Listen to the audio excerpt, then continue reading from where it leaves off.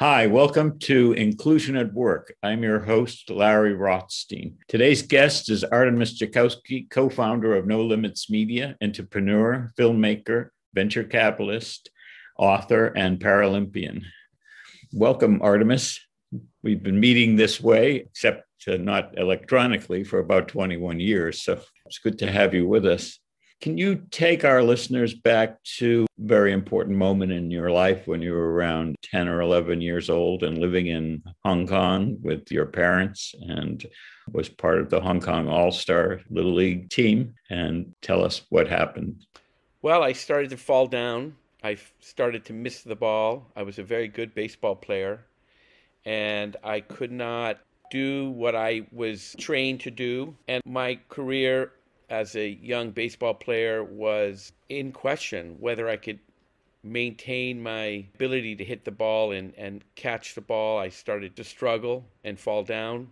And many of the friends and coaches I had thought I just was either clumsy or losing interest. And the opposite was true. I was frustrated with myself and feeling like my body wasn't performing well. And then our family moved to New York City, where I continued playing baseball, but not at the same level of play. And as it turned out, when I was 14, I went to a neurological doctor at Columbia Presbyterian Hospital, and after 7 days of neurologic exams and electromyographies and biopsies, they discovered I had a juvenile form of ALS, and now it's called spinal muscular atrophy type 3. Most people with SMA die before they're 2 years old. That's a type 1. Those who get type 2 in their early childhood are required to live with oxygen tanks and in a wheelchair. And I was very lucky that I had a mild form of SMA, but for me, I couldn't play baseball anymore. I couldn't run anymore. And then when that diagnosis occurred, my coaches and friends said, "Oh, I'm so sorry. We thought you weren't trying. Now we know that you couldn't do it because of your muscles becoming weak." For me, my muscles from my neck down to my ankles are severely atrophied. In some parts, 60% of the muscle mass is gone. Um, I will one day die from this disease, but not until I've lived a long, wonderful life, thank goodness. Most people with this disease, as I said, die before the age of 2. And the severity is related to how many SMN proteins you have on the fifth chromosome. And I've had the fun over my life to be a research guinea pig, to devote myself to finding a cure, to understanding the dynamics of this disease within a family group. Like my mom, my dad were carriers of the disease. I got it. My sister and brother didn't get it, but they have a similar genetic structure. I am a carrier by having the disease, and all my children are carriers as a result. And we have identified what proteins need to be augmented to save a life. And so now I'm having the fun of being in the research protocols to find a cure to this disease. And the implications of finding a cure are not just good for SMA, but for every other neurological disease. And I'm just thrilled to be part of that, and had the fun of making a film called The Genetics of Hope, which really explores what it feels like to be a guinea pig and what it feels like to be part of that research process. And you often do feel like you're taking risks for the sake of science. But in my case, it was just like playing baseball. I just put my heart into it, and I wanted, to make a difference. And really, I think of myself almost primarily in this way of finding a cure, that really that's my devotion, that my life should be meaningful to the rest of humanity, that in helping to find a cure, we can really cure not just this disease, but many others like it. Wasn't your family involved in funding one of the new drugs that's on the market that has had a dramatic impact on the horrendous impact that the disease has on infants? Mortality is extremely high. Yeah, my family started supporting research that originally identified the missing protein in the blood that could be identified as the proteins that support the muscles, both in the lungs and the arms and legs. And by identifying that protein called the SMN protein, science was able to determine how many proteins each person had. And I have the minimum proteins to be alive. Most people have more proteins, which is why their muscles perform better. But over time, these proteins die in everyone. That's why we die. And really, one of the most exciting parts of this research is if we find a way to reinforce those proteins, we might be able to elongate life longer than our natural proteins can live. And so that research was funded for about 10 years by many foundations, my family being one of the groups that funded that. But the more important part is that we gave our bodies to science. And if you compare my brother and I, he and I have the same genetic structure, but he has more copies of these proteins than I do, which is just the luck of the draw because it's an autosomal recessive disease. You get good copies and bad copies from both parents. He got more of the good copies from my mom and dad than I did, so I expressed the disease. He did not. And now his genetic structure is at NIH as an example of it's called the Misha gene, where they can identify within a family group why some people get more of these proteins than others. And that led to a series of cures for the disease that are still ongoing. It's not a 100% cure. The first was called Spinraza, and that was developed by Biogen. And there are others down the pike that are coming to really address the issue of this deleted protein. When you got the bad news, how did you feel and how did your parents react? Because I think you told me at that point they really thought it was a death sentence, that you wouldn't live past 40. And that's really a difficult thing for a 14-year-old to handle and for parents to deal with. Right. Well, I was devastated. I had no idea what my future would be like. I felt very alone and sorry for myself. I was pretty sad. I did feel it was a death sentence. I felt like my parents felt like it was a death sentence. And really, it was a period of my life where I had to make a choice to stand up for myself, to believe in myself, in spite of the disease. And really, it was my grandmother, Martha Sharp Cogan, who came into my office, my hospital bedroom, and said, "No more feeling sorry for yourself. We're going to go help other people."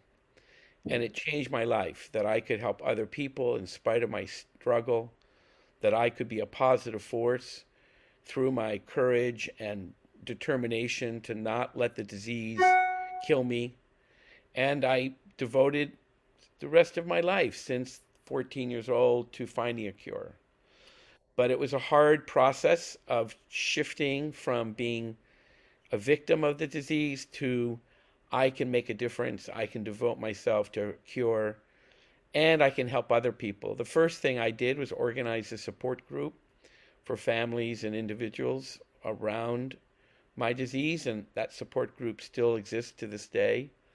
And the other thing is I put myself into the research and learned what we can do with the information we have to really bring a cure to this disease.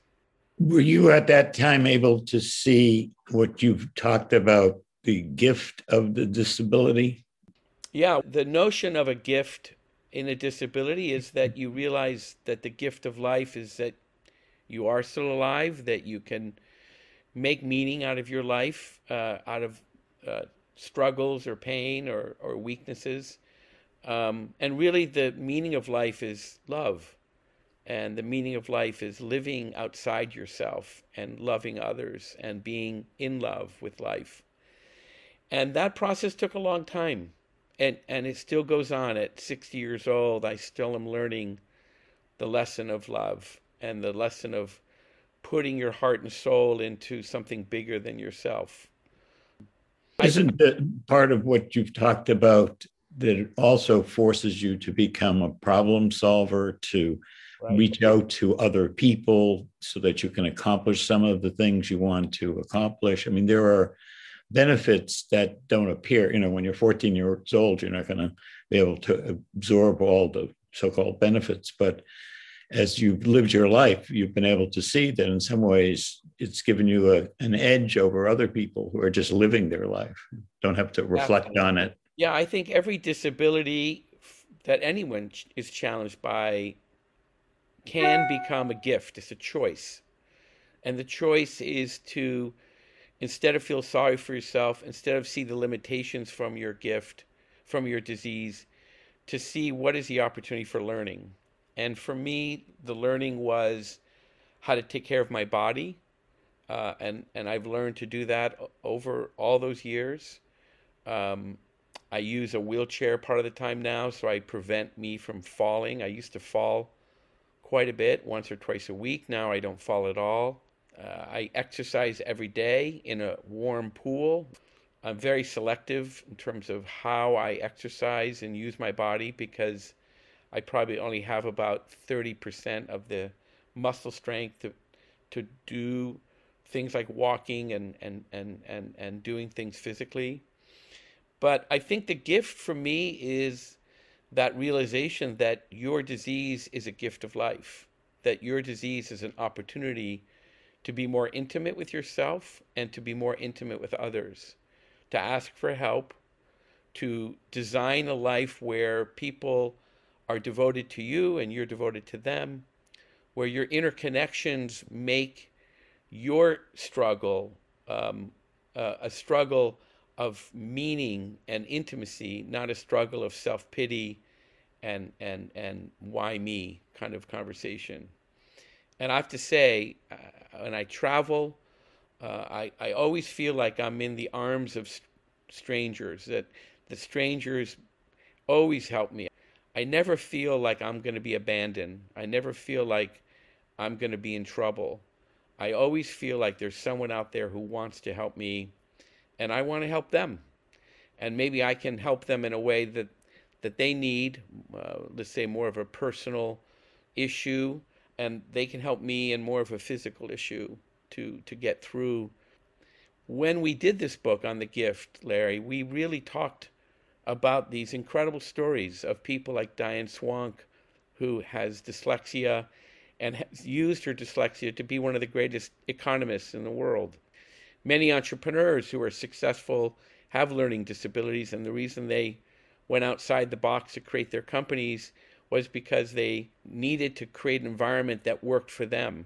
I have both dyslexia and ADHD, so I'm an entrepreneur. I love dealing with many different companies and many different projects. I'm not very good at focusing on one or two things for long periods of time.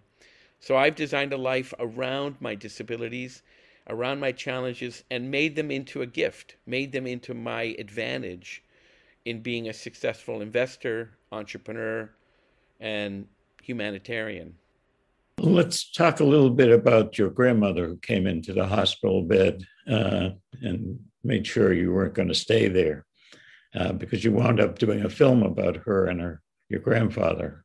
It'd be interesting to the listeners to know more about your grandmother. Well, my grandparents were Unitarians from Wellesley, Massachusetts, who watched what was going on in Europe and organized in their Unitarian church a support group around Czechoslovakia. And they called it the Rape of Czechoslovakia. And they wanted to do something to stop Hitler's destruction of not just the Jewish communities, the gypsies, but their oppression of the Czech people. So in 1939, they were asked by the Unitarian Church to go to Czechoslovakia and support the church's activity in Prague. to both feed people who were refugees, but more importantly, to help people escape. And little did they know that they would be involved in the rescue of thousands of Jews and liberals from the Holocaust. This is 1939 to 1940. And then in 1940, they returned again to Europe, this time southern France, and helped about 300 or 400 Jews escape over the Pyrenees into Spain, and then from Lisbon on boats to wherever they could get people out, to Cuba, to America, to South America, to Africa. And this is like a Casablanca story in real life. And my grandmother and grandfather worked together, two parts of a tremendous team. She, the humanitarian social worker, he, the more Harvard Business School, Harvard Law School kind of organizer, financier of these rescues.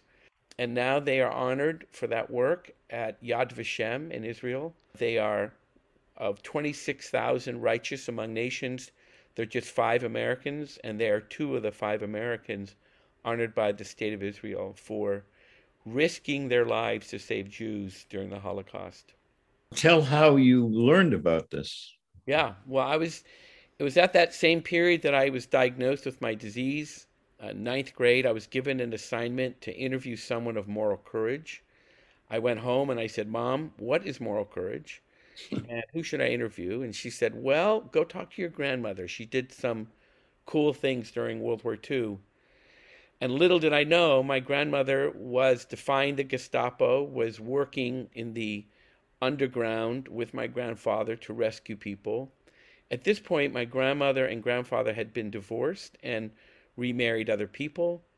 And so the new husband and new wife, as much as they were proud of their partner's work, were not focused on what they did with the other husband or the other wife. So much of the story was told individually. And I wrote my paper in 9th grade, and it was the only A I ever got in high school.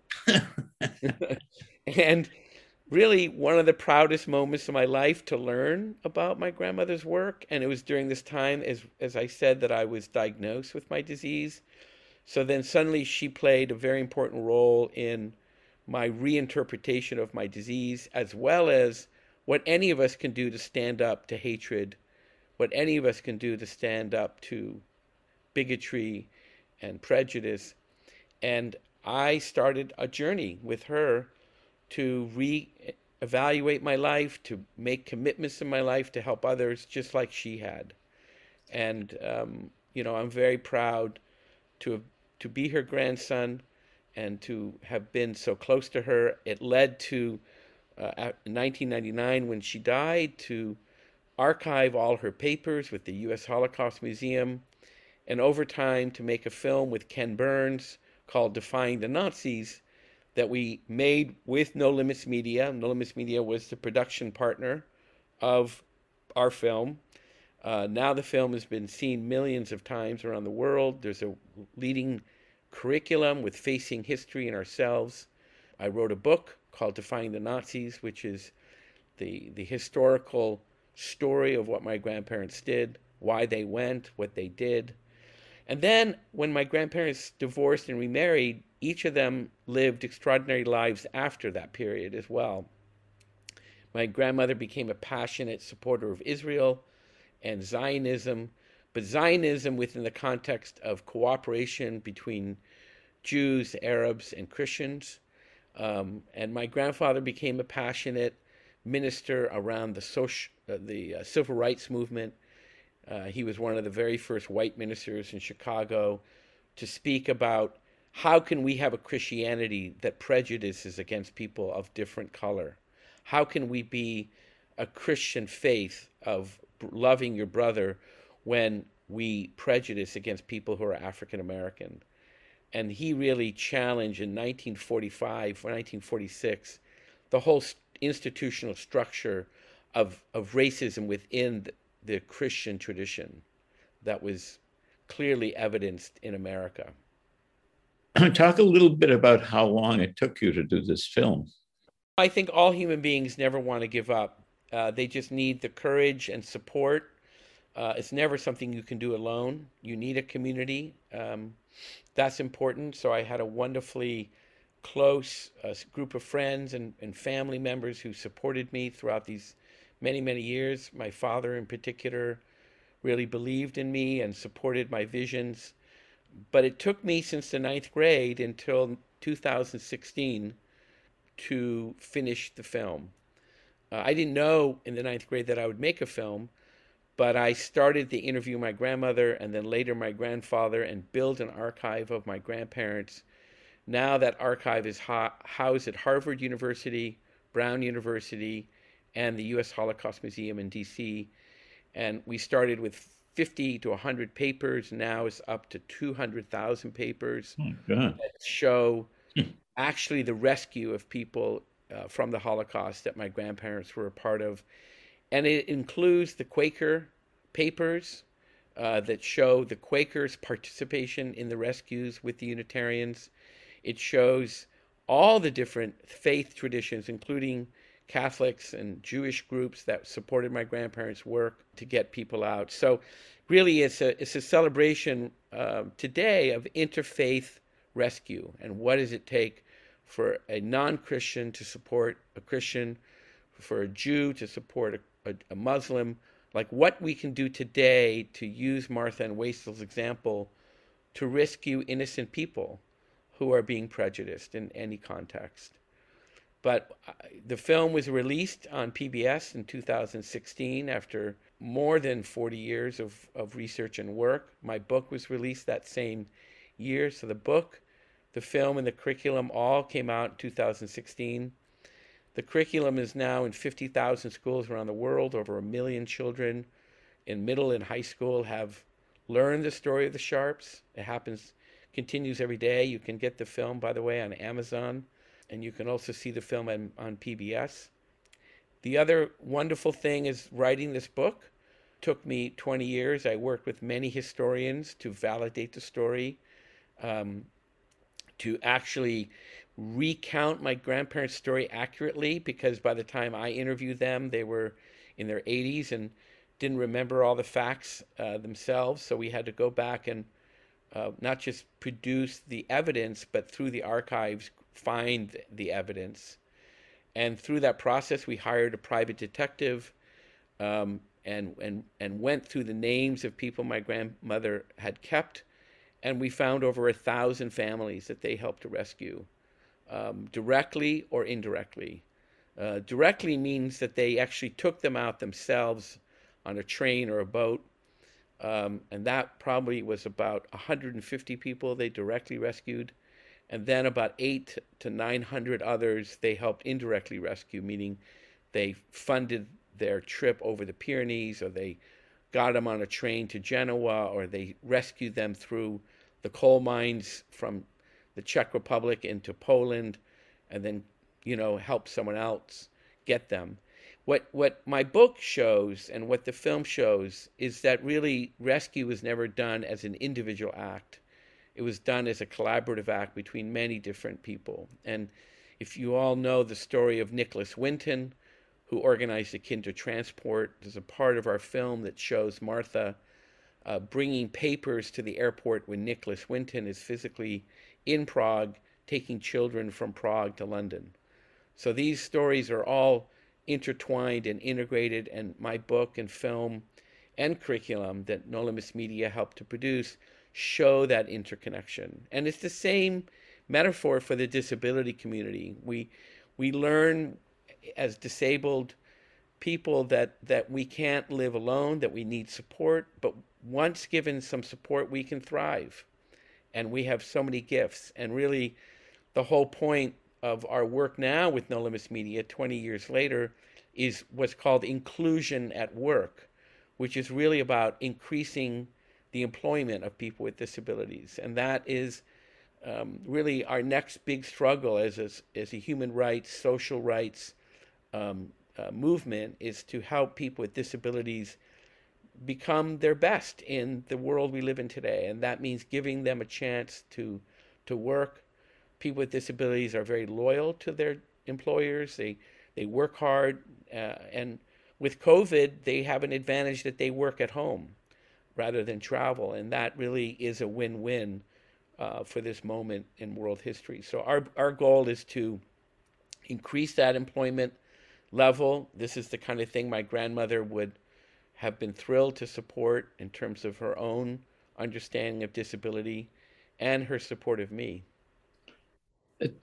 Talk about how enrolled Ken Burns. This was an unusual kind of participation for him, since Yep. he does these epics, 19 parts of Vietnam War. This was just like a small film, and yet he did get involved, and he brought Tom Hanks in to read the letters that your grandfather wrote to your grandmother, which was really very touching to hear the intimacy of their relationship expressed, and also the sadness he was feeling as their marriage unraveled, in part because your grandmother could no longer be the housewife to a Unitarian minister after this experience. And she was an extraordinary woman, and she had to express that, even though that was in the mid 1940s, when it was very difficult for a woman to become independent. Well, Ken Burns went to Hampshire College, where I went to college. He was 10 years earlier than me. And I used to go home and explain to my mother that, she would say, why are you at this, super innovative kind of college? Why aren't you at Brown, or why aren't you at Columbia, where I had gone to school before? And I said, I want to be like Ken Burns. And at that point, Ken Burns' film on the Civil War had not been very well received by the public, and he was becoming to articulate his view of American history and world history from his films. Ken Burns does two kinds of films, as you said, the epic films, but he also does biographies. And what appealed to him about this biography is that, A, no one had ever heard of my grandparents. He wanted, the moment he saw a cut of my film, to help me get it onto PBS. And because we'd gone to the same college, at every reunion, I would go up to Ken and say, hey, Ken, would you look at my new cut of my new film? He would say, okay. And, there were 100 other people also giving him films. And he was very kind to see my film when it was ready. It was called Two Who Dared. And he said, it's a beautiful film. I'll help you get on PBS. And I'd love to help you. And so that evolved into a relationship where we would work on the weekends together. And I don't think he expected to be my co-director. I don't think he expected to help produce the film. But over a 3-year period of time, we took my film, Two Who Dared, and reinvented it into Defying the Nazis. And then PBS saw the film, and Ken, of course, said, I think this is for prime time. And it came out at a prime time fall time frame, September 20th, 2016, on all 360 PBS stations, and really around the world. It garnered at least 4 million people to watch it that night. It now has been repeated many, many times on PBS, and then Netflix picked it up. And for 5 years, we translated the film into 7 languages and showed it all over the world. And now you can find it on Amazon. The thing that Ken brought, besides changing our main male lead to Tom Hanks, which was, of course, a great boon. I mean, it was an honor for me to have Tom Hanks be my grandfather. Really, what Ken did is he elevated the story. When I put out Two Who Dared, we probably had an audience of 50,000 people over 4 years. When he put out Defying the Nazis, we had an audience of millions of people. So really, he put his name on the film. He helped direct the film with me. He reinvented the film with me.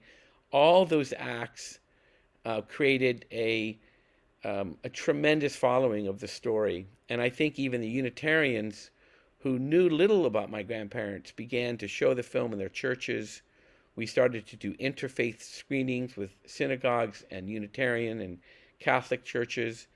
And the film, had a life of its own because of that Ken Burns effect.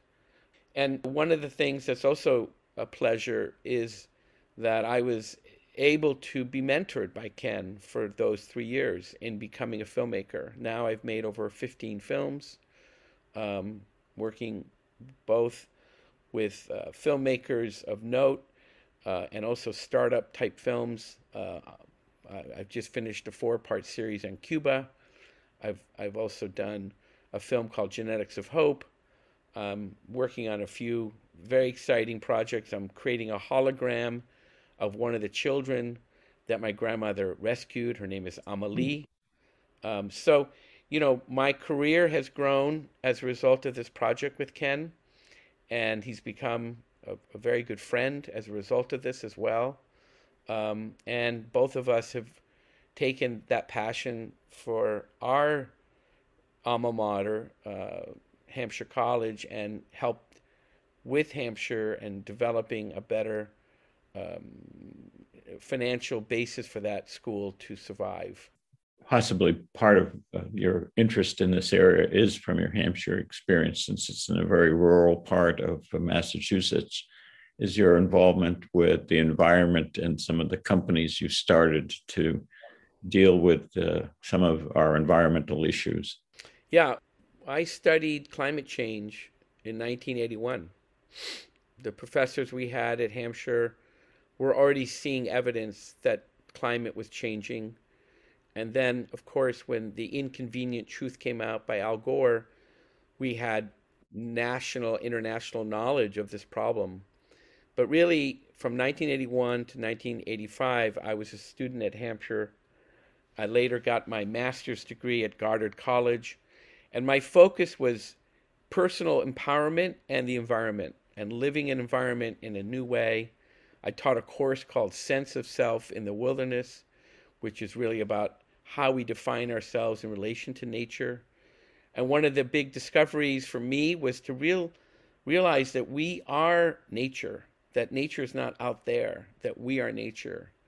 And you learn this from writers like Alan Watts, and you read this from the Native American writers that we read, but also Aldo Leopold and John Muir and Rachel Carson. These are the writers we studied at Hampshire. And then out of Hampshire, I've created about 100 companies, both directly and indirectly, many around the environment. The most successful was called Econergy. Econergy was a renewable energy developer I created with my college friend, Tom Stoner. That company specifically worked in South America with solar and hydro projects. We later went public on the London Stock Exchange, and now the company's owned by EDF Suez, which is one of the largest energy companies in the world. We started also a company called Highland Energy. My newest company with Tom Stoner is called Intelligent with an E. Intelligent has a simple ratio in their business model where they measure the amount of carbon you use relative to the revenue the company produces. So the more carbon per revenue, the lower your score. The least carbon you use per revenue, the higher your score. And now we're starting to talk to both financial institutions. We have products with companies like FactSet, Credit Suisse, SocGen, to create annuity projects that allow investors to make money without burning carbon fuels. And that's really the point. And through this patented system that was developed by one of our college classmates, David Schimmel from NASA, he's part of the Jet Propulsion Lab, he came up with taking the climate model that Al Gore presented to the UN, and the UN has adopted through the work with MIT, taking that climate model and put a financial calculator on that model.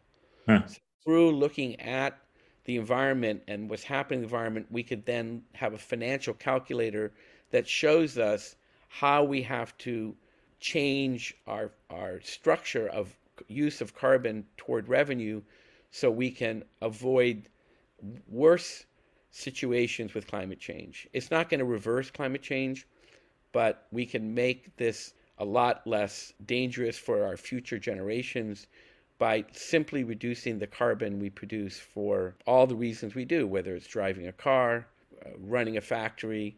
The real place we need success is in China, in India, and the US. Those three countries are the biggest polluters, and those three countries need to see the opportunity that investing in the environment is really preserving our capacity as humans to live on the earth. And that I all learned at Hampshire College.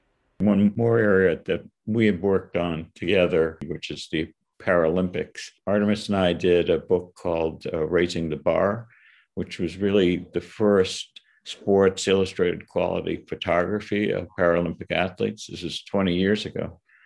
And those photographs wound up at the United Nations, a photographic exhibit. And I was very pleased, as I'm sure he was, in this past summer's coverage of the Paralympic Games. They were finally given equality in terms of the amount of time that was devoted to the Paralympics, and also to the enthusiasm and energy of the announcers and the profiles of the athletes themselves. Was such a dramatic impact.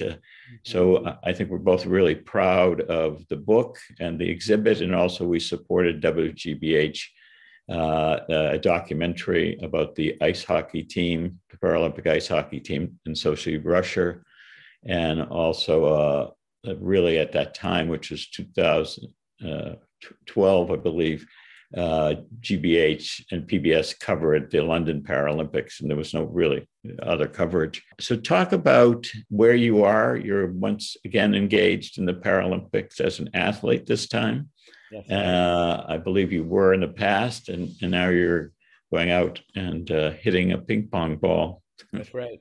Yeah, well, it all starts really in our book with a remarkable Jewish refugee doctor who got to England, and he decided, because he saw all these people in the hospital just dying of gangrene and not moving, he started basically the first Paralympic sports, where he would clear out the hospital beds, put people in wheelchairs, and get them to start playing again. Many of these servicemen were former athletes before they went to war, during the war. And what he found was the recovery levels went up by 80% by activity and action and moving and not sitting in a hospital bed. His name was Gutman. He was a wonderful doctor of rehabilitative medicine. And that led to the first Paralympic Games, coming directly from his inspiration of one hospital playing another hospital during the war. In 1960, the first Paralympic Games were part of the Paralympic and the Olympic process. And really the idea was, in the same spirit of international cooperation that the Olympics represent, the Paralympics were about international cooperation, but the empowerment of people who have different abilities. And that's really the word I love to use more than disability, is how all of us have different abilities.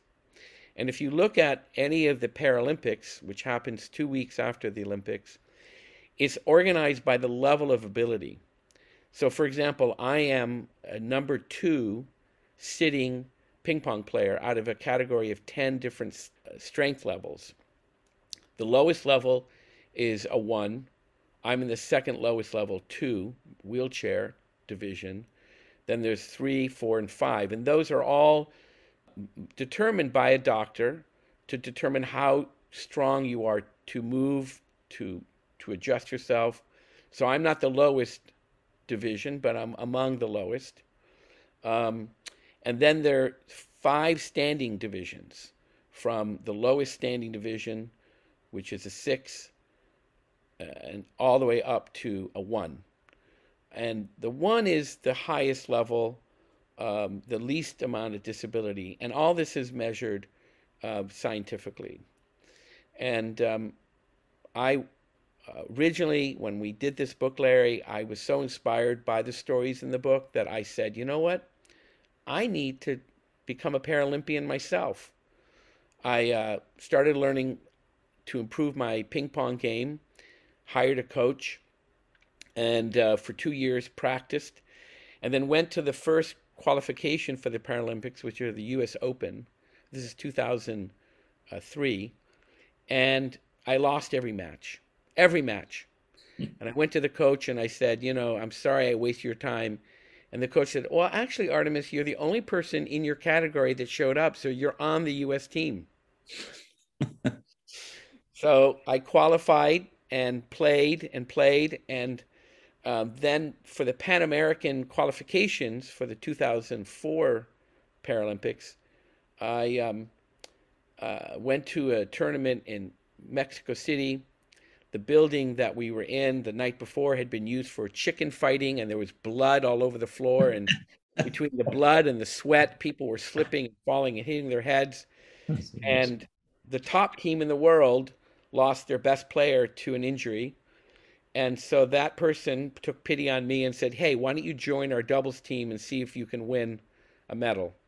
And we won the silver medal. And that was my first and only victory in 4 years of international Paralympic competitions. But suddenly I had qualified.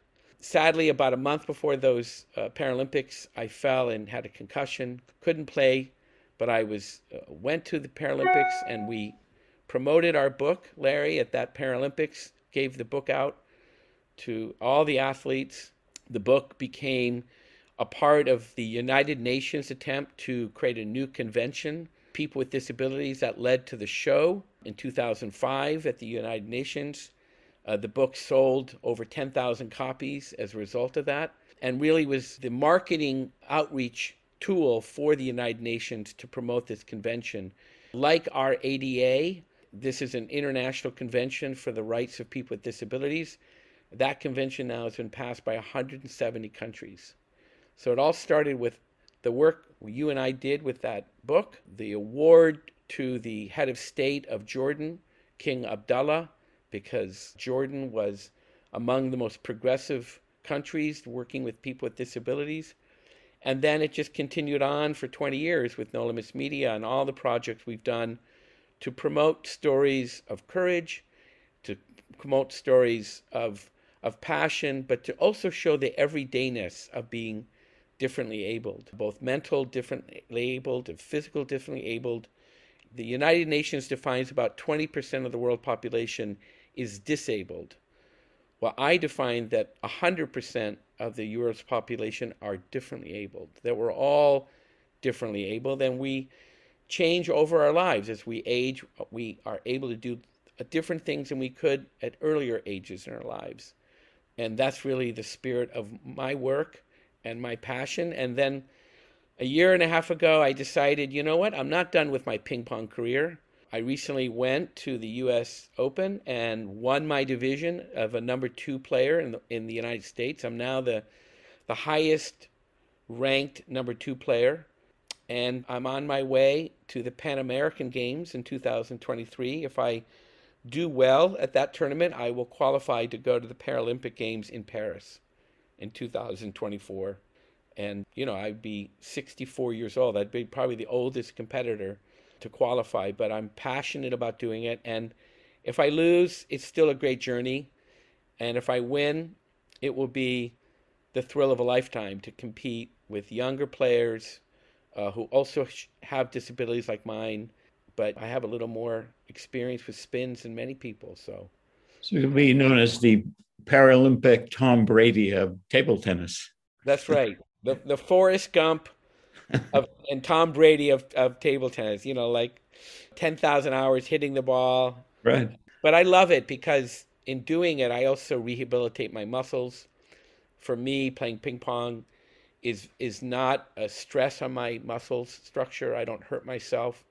Now I play in a wheelchair so I don't fall down. And I have 2 or 3 people who come to my home maybe twice a month to play. I have a coach that I go and work with. So I'm passionate about making a difference and being an example that anyone with different abilities can become a Paralympian. Well, that seems to be the thread of your life from the time of the diagnosis to this moment, that you seized the day and have lived it with passion commitment and determination and discipline to keep going against all sorts of obstacles. And I think that's where the commonality is between people with disabilities or different abilities and the rest of the population. And that when they truly engage each other, which is what our hope is around work, that both sides will get a gift and see how we can promote each other and create innovation and insight into the human condition. So thank you for appearing on Inclusion and Work, and I hope to see you hitting that ping pong ball soon in the Pan American Games or in Santiago, Chile. Santiago, Chile. Okay. Take care, Artemis. Thank you so much, Larry. Bye-bye.